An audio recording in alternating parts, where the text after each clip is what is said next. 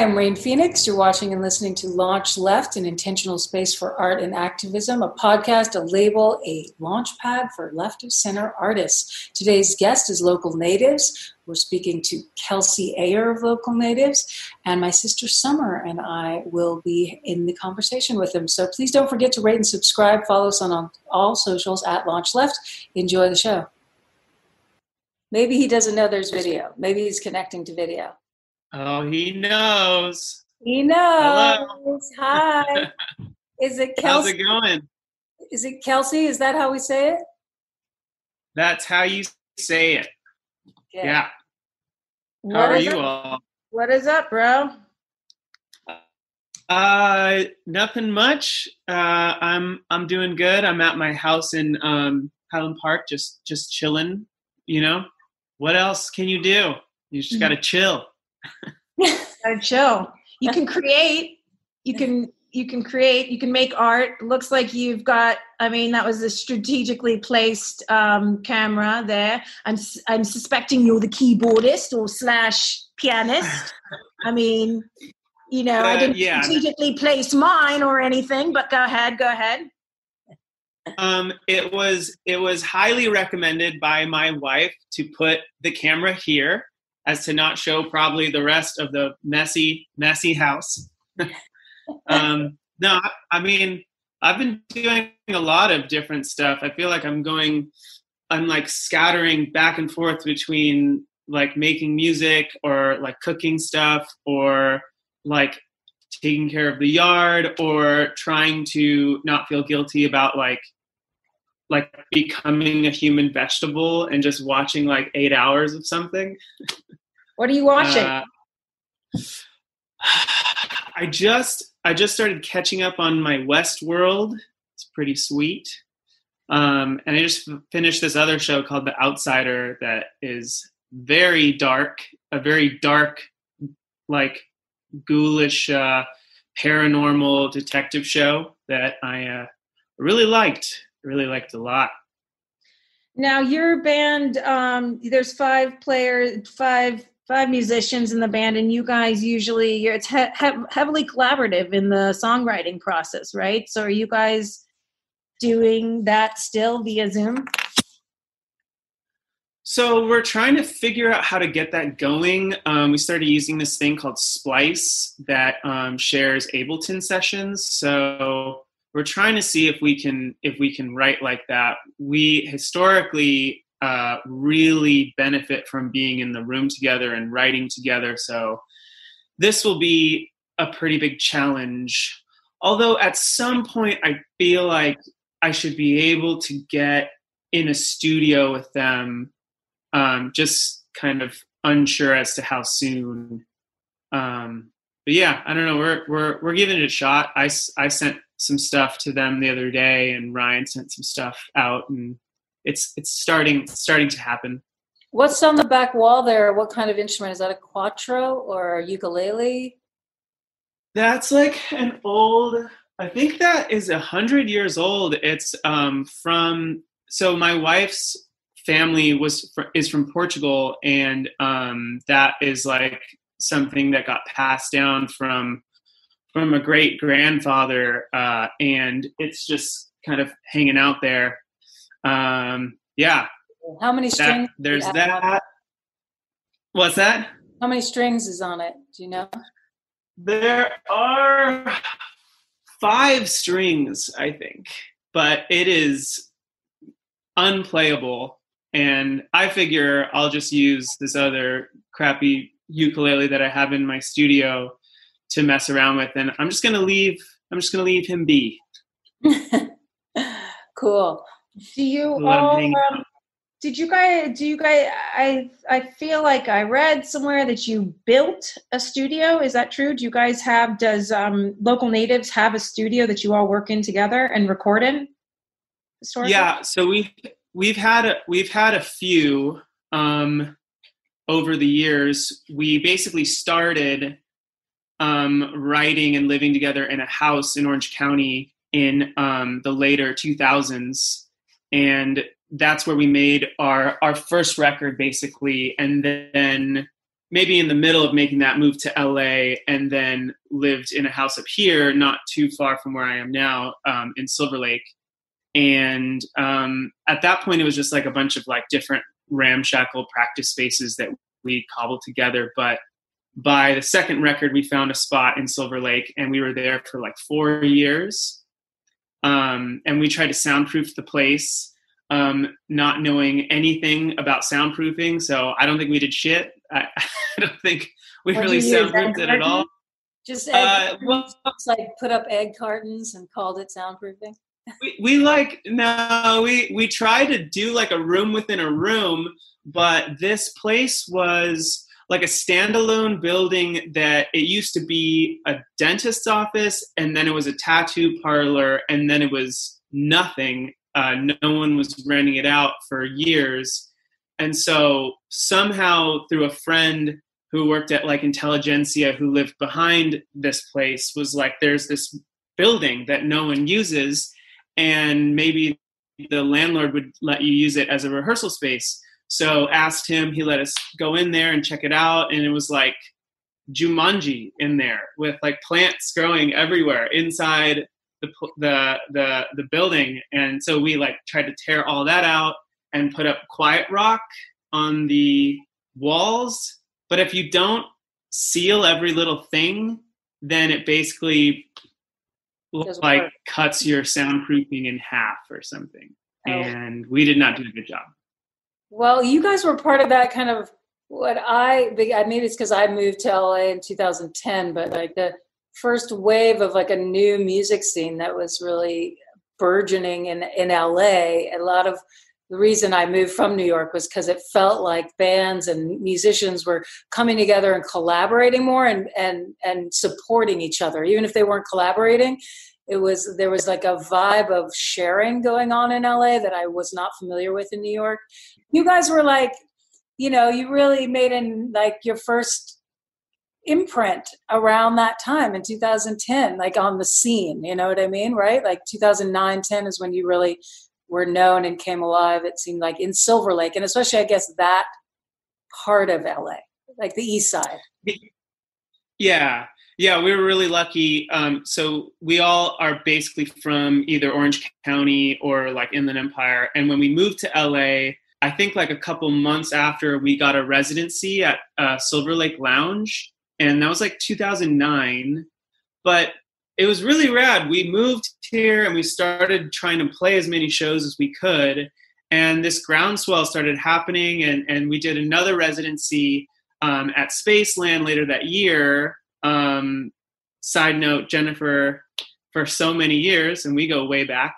But yeah, we got really lucky, and we felt the embrace of the community when we moved up there. And it was pretty unexpected because we were like this shitty, like high school emo band for many years, and no one gave a shit about us. And then, we wrote this like record, changed our name, and started playing these new songs, kind of found like a new sound, and then everything just kind of turned a corner, and it was very satisfying. I know you guys have been together so long, like since high school, right? Or three of the members, I think, right? Since high school? Yeah, so Taylor and Ryan, so there's three songwriters in the group, myself, and then Taylor and Ryan. They went to a high school together that was like 10 minutes away from the high school I went to in Orange County, and it's not, let's say, the most it's not like the cultural epicenter of the US, we'll say. Orange County is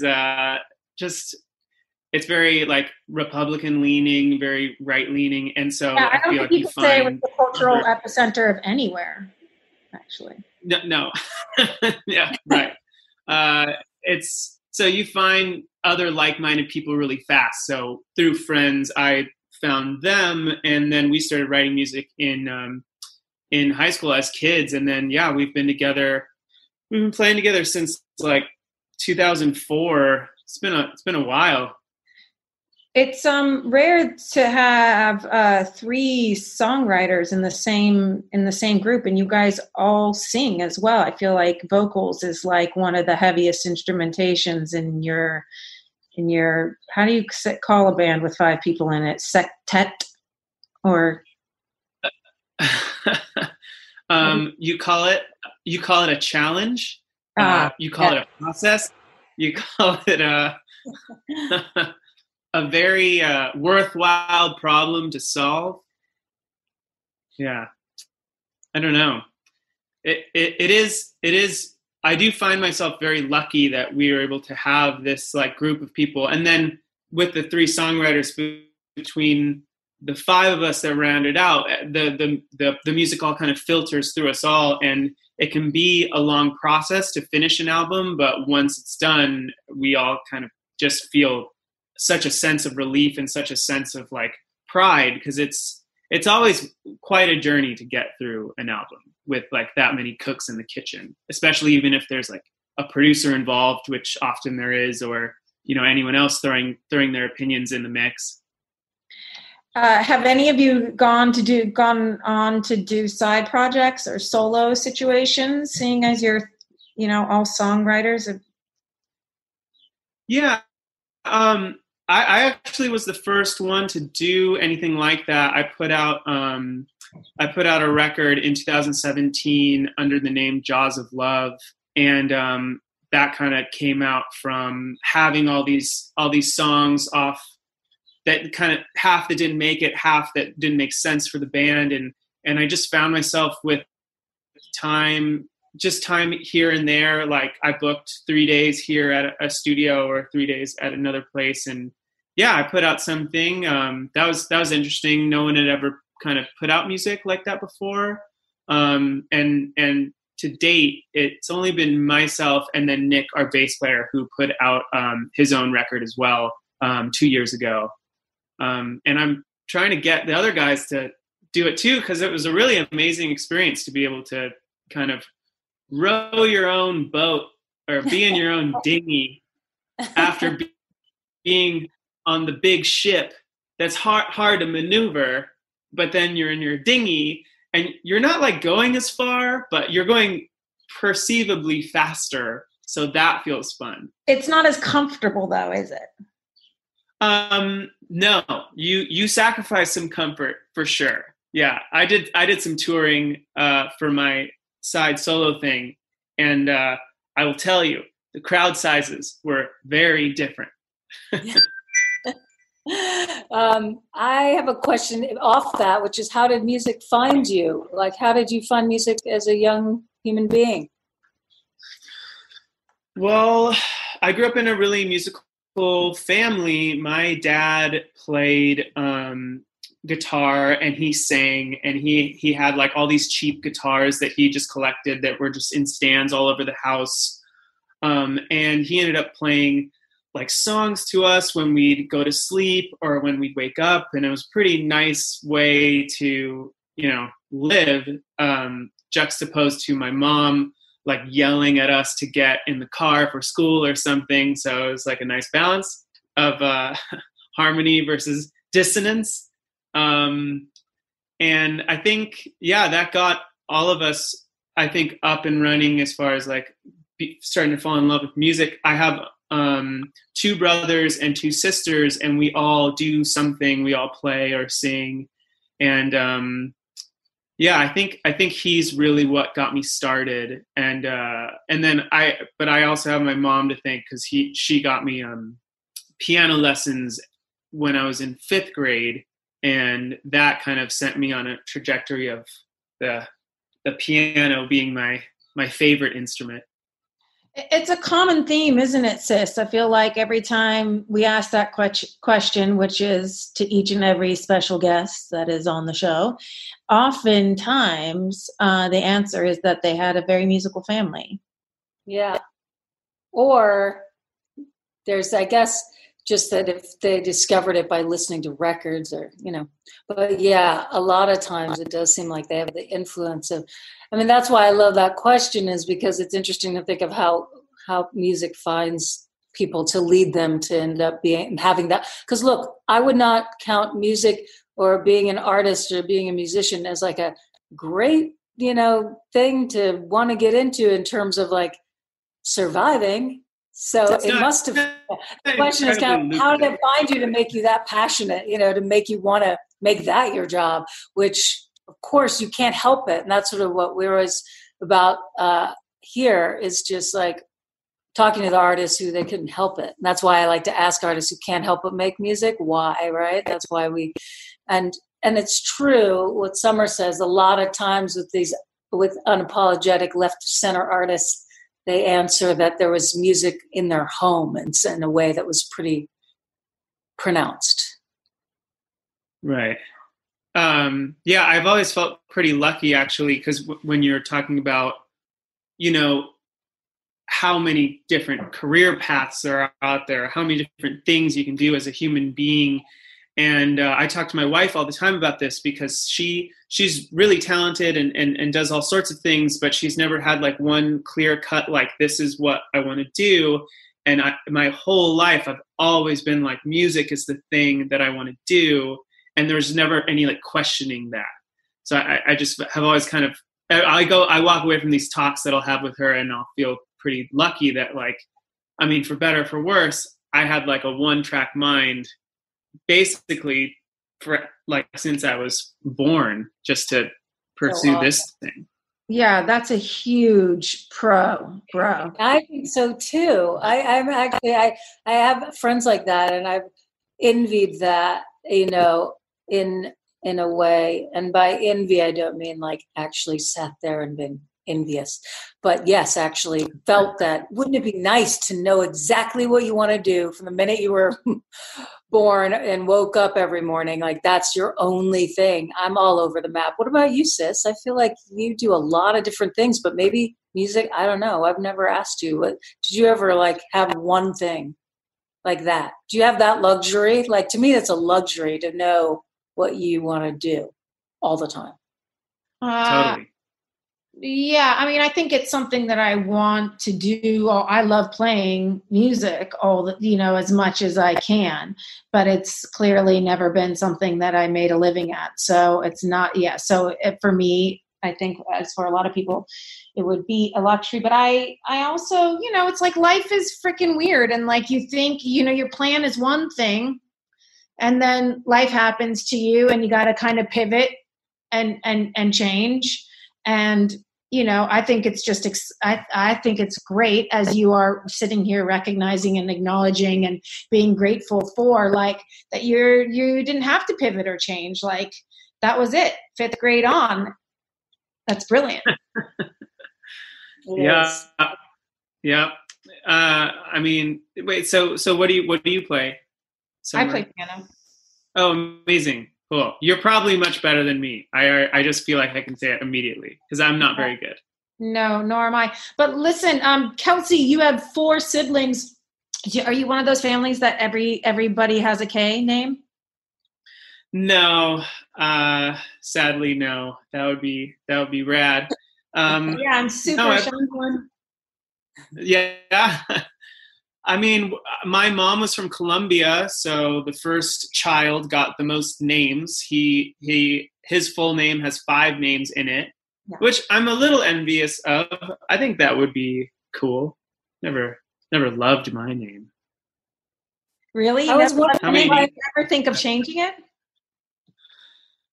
At this point, I feel like there's a uniqueness that weighs out the maybe perceived lameness in my head. So I think I've made peace with it. I'm going to stick with it.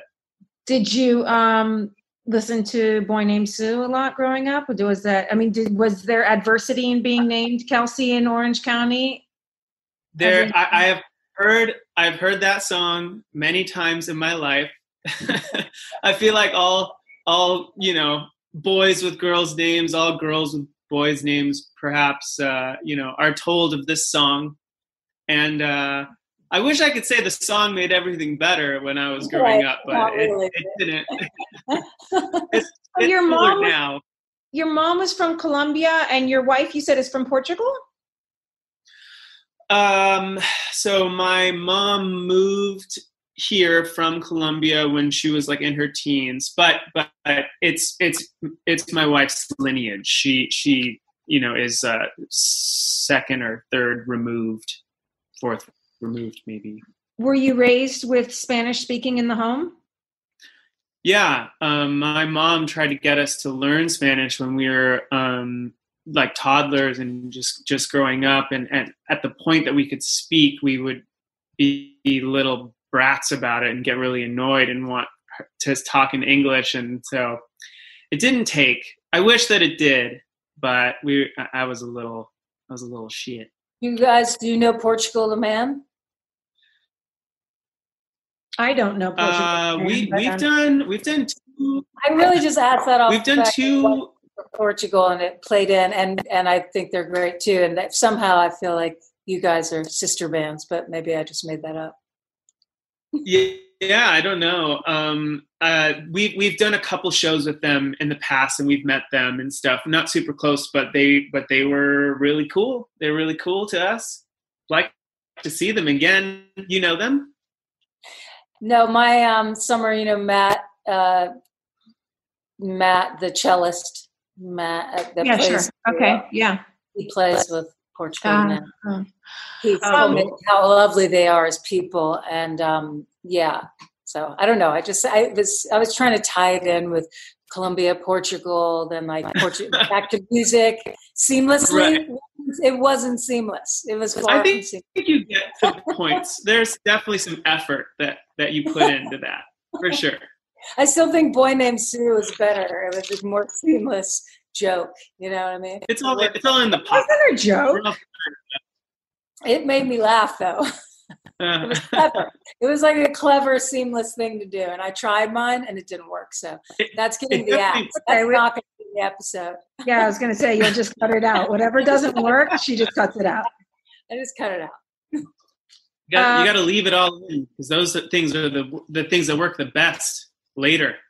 Yeah, I know. Chelsea, it's your podcast. Edward Scissorhands is our editor, though, so it's like it becomes difficult because he just takes the reins, and next thing I know, it's an hour is 37 minutes of awesome. So we just have to deal with it. Don't worry, we'll release the outtakes one day when it really matters.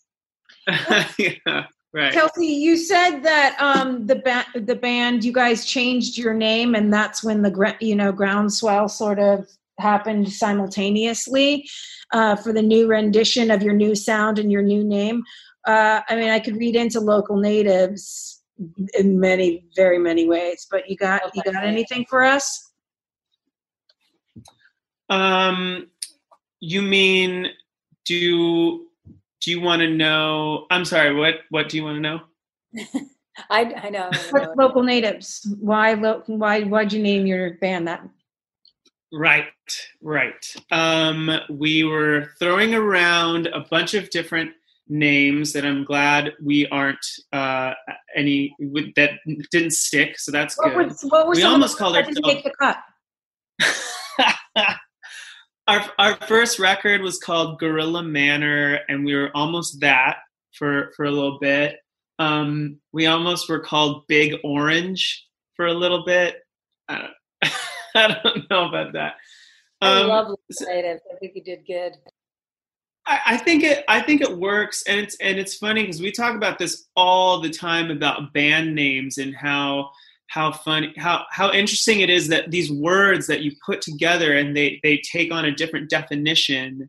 Yeah. Like if I told you there's an amazing band called Fork that you have to hear, it sounds so ridiculous, but there's this coolest band called Spoon that everyone that I know thinks is so amazing, and you just never think about that. I feel like it's really interesting. I would never listen to the band Fork, even if you told me it was freaking great. I'd be like, no. You love chopsticks. You use chopsticks when you eat usually, Summer, no? So then you would call. What about chopsticks? Would you listen to a band? That's a song. That's a song already. You can't make it into a band. Can't make it a band. Okay. What about Butterknife? Possibly. Whoa, but I'm saying I feel like you would listen to Fork if they sounded like Spoon. No, I don't know if anyone likes Spoon. No, I would.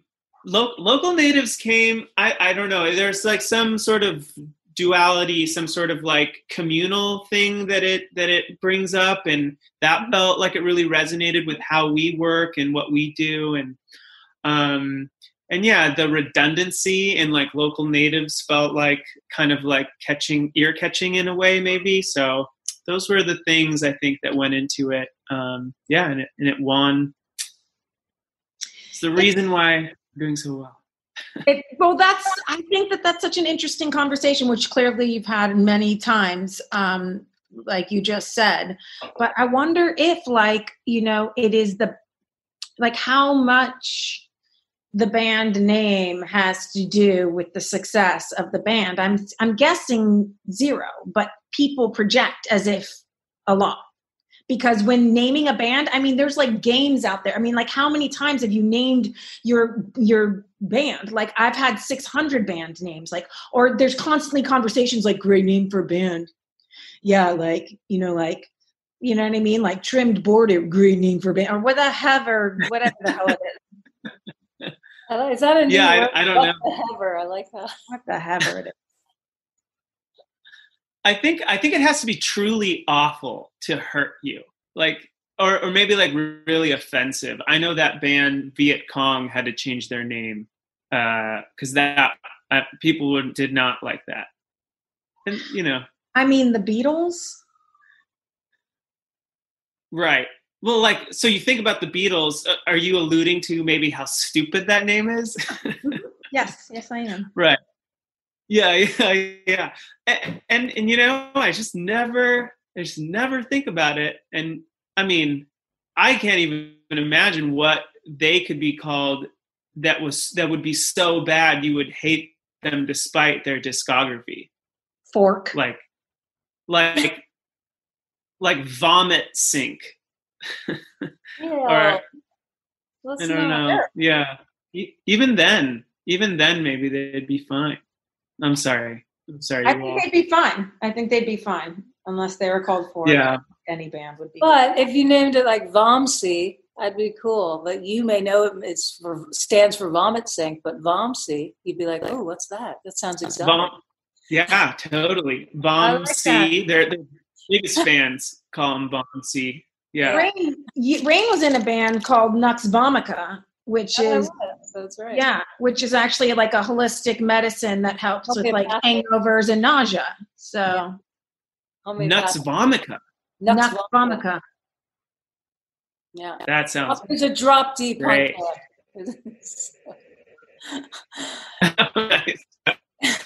I don't know if we helped with nausea, but our name was supposed to.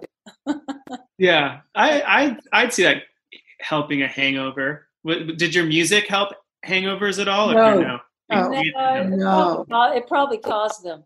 Yeah. It's like a drop deep heavy band, you know, like yeah. It's very resourceful. Like AC/DC or Kiss.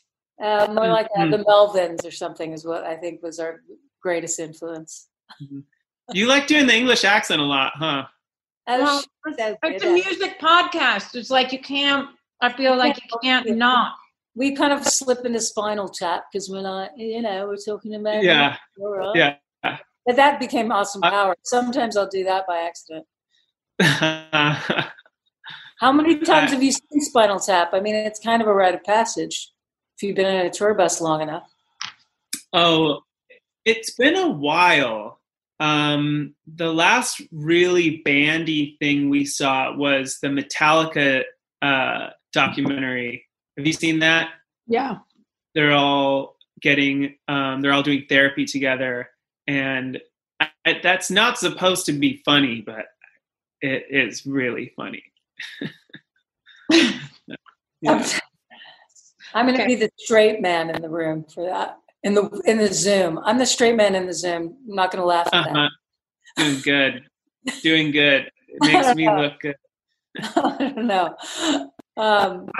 I want to talk in an English accent all the time. I don't know if it's over. Is it over for maybe that's one of the last accents you can do. I don't give a shit. I don't give a fuck. Yeah. What I'm not supposed to say. I'll go like to Australian back and forth. I really like the New Zealand one, how they say hair. They say hey. Hey, You got great. gum in your hair. You get great hair. Hey, so let's ask him another question out of our question list. I can't remember what the other questions are. What would you like to know? You can. You want to see my dog? What? There's a dog. Oh, there's a husky. Husky. Yeah. This is her relaxing time. How does your artistry activate you in the world?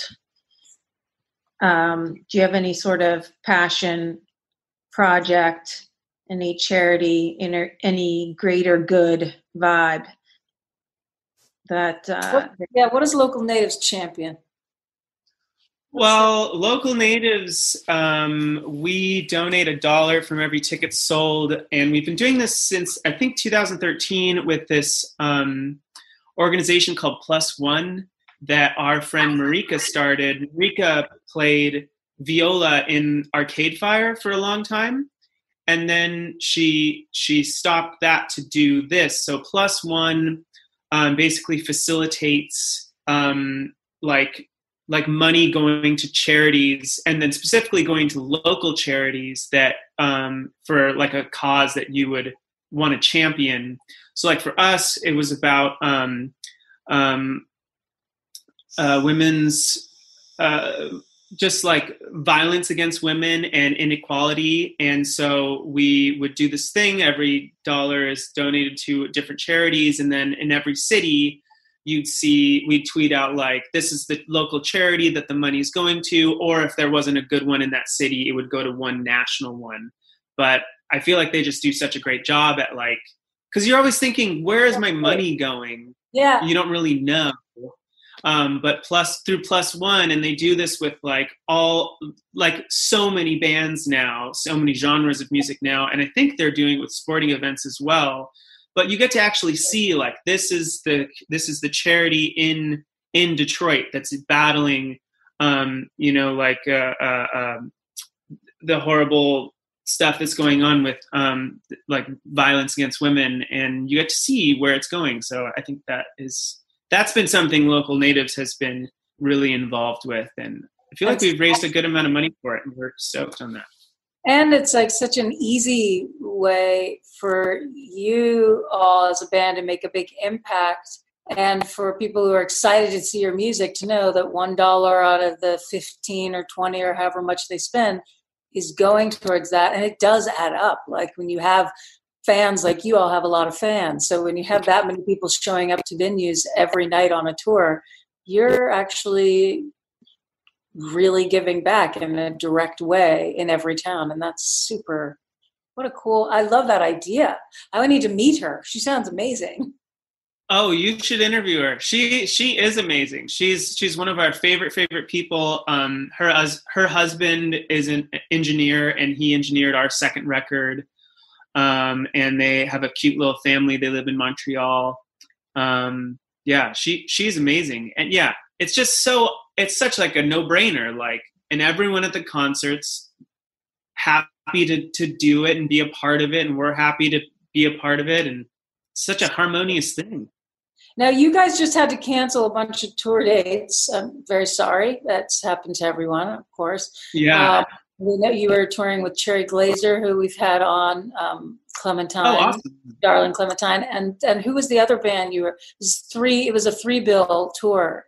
Yeah, so this was a co-headline tour with Foals. They're a UK rock band. It was going to be them, us, and Cherry Glazer. I've never met her or them, but I was excited to. Yeah. And then this is in support of the remix rollout thing you're doing. Aren't you doing like 3 different discs for that, or not? Not compact discs, but I should say 3 different releases. I'll just say that. Yeah. 3 different musical Dumbo drops. Do you remember Operation Dumbo? Yes. I don't know why I just thought of it. Yeah. Right, summer. The big crate. Yeah. So we put out our fourth record, Violet Street, last year. And then we got a bunch of really amazing artists and producers to remix it, and we're releasing it in 3 volumes. So the first 2 volumes are out right now. I don't know when this is coming out, but maybe all 3 will be out at that point. But yeah, so a remix album in full shall coalesce at some point in the next couple weeks. I saw that Jonathan Wilson, who I've worked with and is a lovely human being, an incredible musician and producer, is one of your remixers. That's right. Yeah, he is so awesome. I've never met him, but Ryan and his girlfriend are really good friends with them. Oddly enough, I've been to his house because he's got a studio there, and he'll let other people, work out of there. So I had some friends recording there and checked it out. And great house, Cafe Amarillo, that was on the record, and that's one of the songs I brought to the table. So I'm extra stoked on that one. Do you guys hang out with each other outside of practicing and playing and touring and writing? Well, we used to. Yeah, we do. Before you got we big. do. No, before COVID, Rain. Oh, wow. Before COVID. Yeah. We used to before they got all rich and snobby and snuffed me out.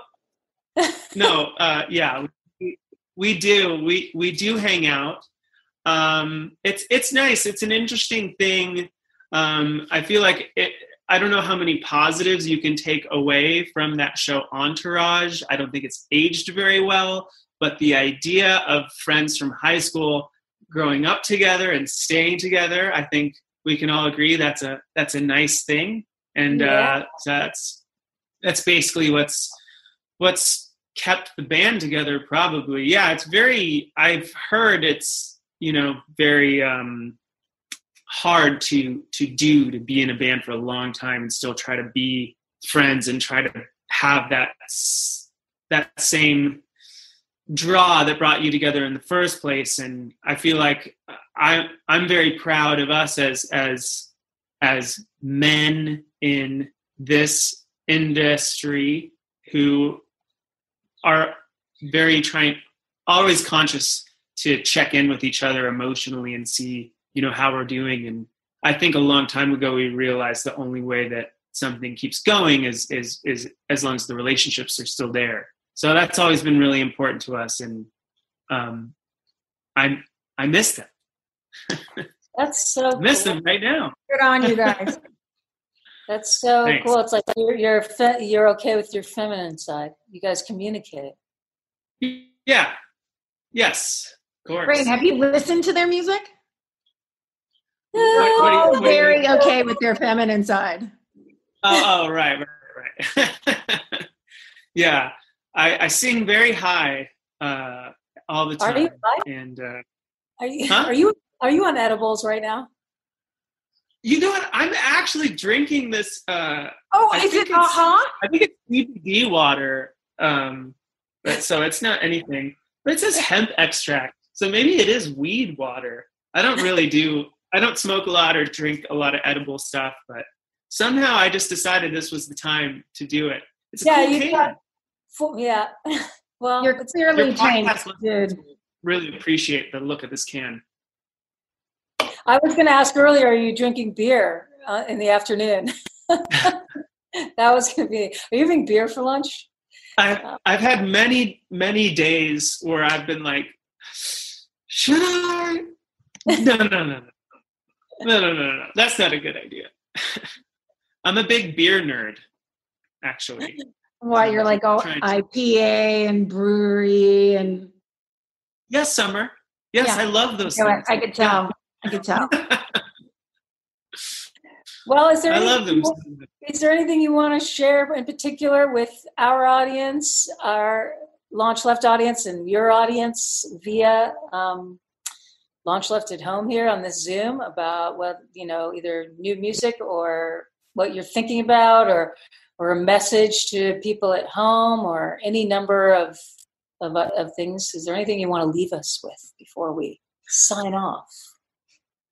I guess the thing I'm thinking right now is that I'm definitely very thankful to be on this show, and because I definitely I have trouble taking myself too seriously, and I feel like sometimes I can miss out on truly evaluating I don't know, like the things that I do, or like the music that I make, or I really appreciate like the deep dives into people's art. A lot of times I feel like, who wants to hear this shit?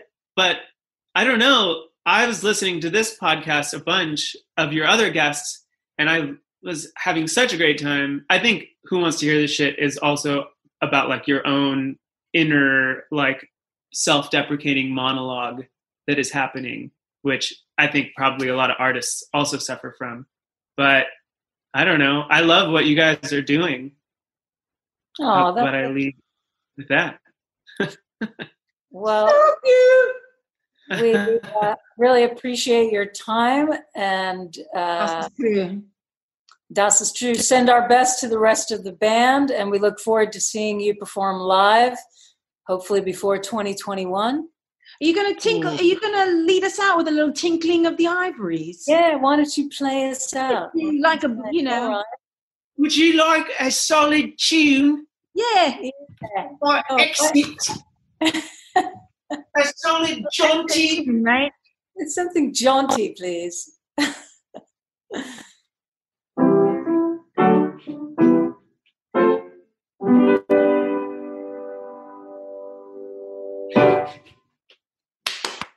Woo!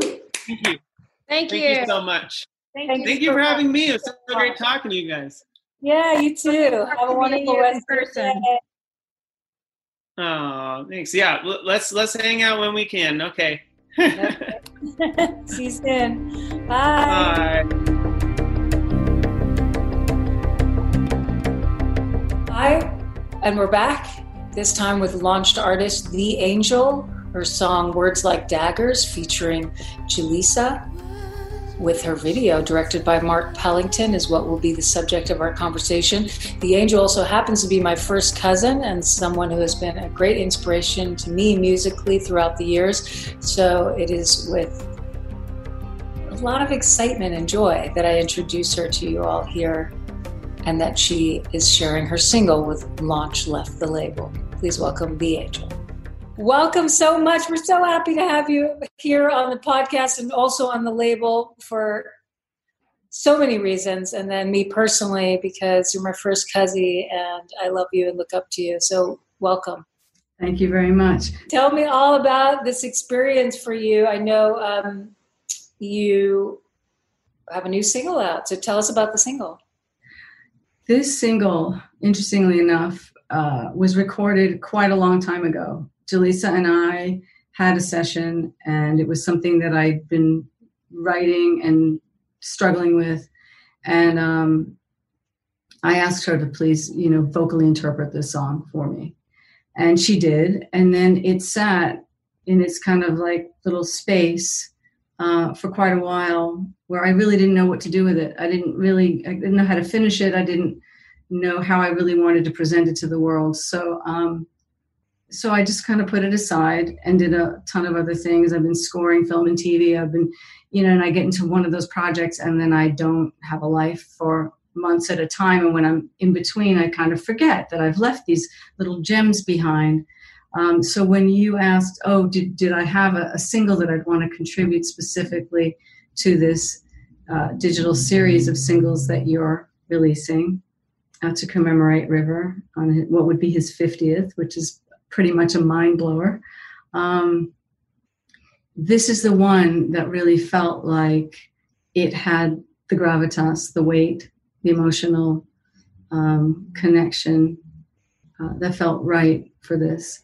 Even though this song is not written about River, it's nothing to do with him, but in terms of the heft behind it, and the sentiment. I think this was like this felt like the right thing to do. So thank you for that. Yeah, I love the song so much, and I'm so glad that it could be birthed now, even though it was recorded earlier. Absolutely. Really love the track. It's so hypnotic, you know. The way that Mark has said to me on a bunch of occasions, it's got a sort of hypnotic feel about it. Who's Mark? Mr. Pellington himself. Yes. Is he the video director? He would be, yes, indeed. And it's really interesting because Mark and Jaleesa and I all lived in the UK, in London, in the 90s, at the same time, working on all of our separate individual artistic endeavors that had nothing to do with each other. And yet, fate had it that we would all be collaborating on this video together, which I think is really very special. Mark has a really amazing way of connecting on an emotional level with not only the audience, but with the artists that he's working with. And that is a really deep connective thing that I've felt with him over the years in terms of the work that he's done. You know, he's left of center. He completely thinks outside the box. He doesn't care about the norms and the way that other people do things. He does things that feel right to him. And I think that's a big part of why there's this synergy there. Yeah, I love that you guys ended up collaborating on this. If you don't mind me asking, I always ask this question of everyone I have on the show is, how did music find you? I think, wow, it's a really good one. I mean, as far back as I can remember, I mean, my mom was a huge music lover. She exposed me to every type of music, from jazz to soul to rock to everything you could imagine, including dragging me to many an opera child, because she was a huge opera lover. And I think just being around someone who was so in love with music, and there was always music in the house, you know, growing up. So I always say that she was my first DJ.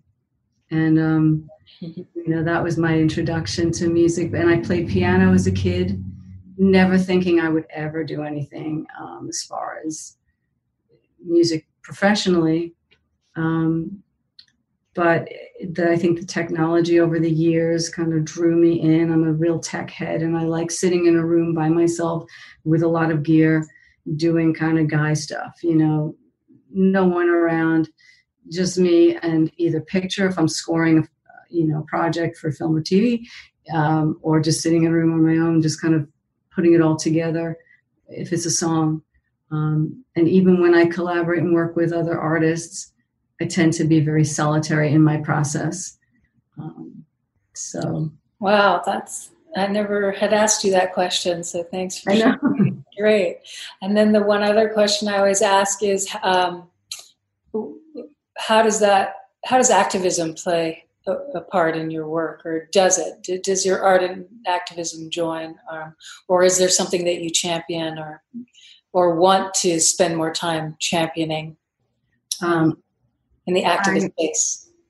Considering what's going on in the world right now, my focus is very similar to yours in terms of Black Lives Matter. I think it's really important now more than ever to be vocal and to be active. And so I am actively making calls and emailing officials and pushing the agenda of equality and decency and love and care and unity. I think it's always been, I think it's come up a lot in my lyrics over the years, but I haven't really been doing a lot of lyric writing in the past maybe 10 years, because I've mostly been on the film and TV side of things, composing rather than writing songs and recording songs. But thematically, when I look back and I listen to older things that I've written, even things that I never released, it's interesting how these themes of unity and one love have come up many, many times. And so it's part of my DNA. Love you. Can I? Any last words? Yeah. Take a little snippet on, part of this song, just the creating of it, is that I really wanted to draw people into the soundscape of as if you're entering someone else's dream and you can feel what they feel. And but at the same time, it's got a universal kind of thoughtful, pensive nature. It's clearly not a pop song. It's something else. So I'm happy to be sharing it again with you, especially. Oh my God. We're so happy. This is such a cool release for Launch Left. So thank you for being kind enough to share it with us. And I love you so much. And thanks for being on the show. Your video just premiered yesterday on Flood magazine and today here at Launch Left. So everybody watch it, listen, download, buy it. The Angel, Words Like Daggers, featuring Jaleesa.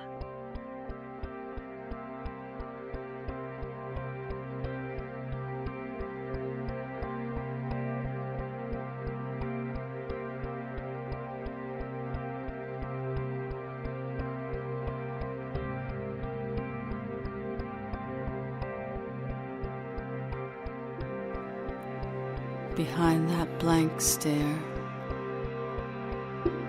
there's a world of hurt.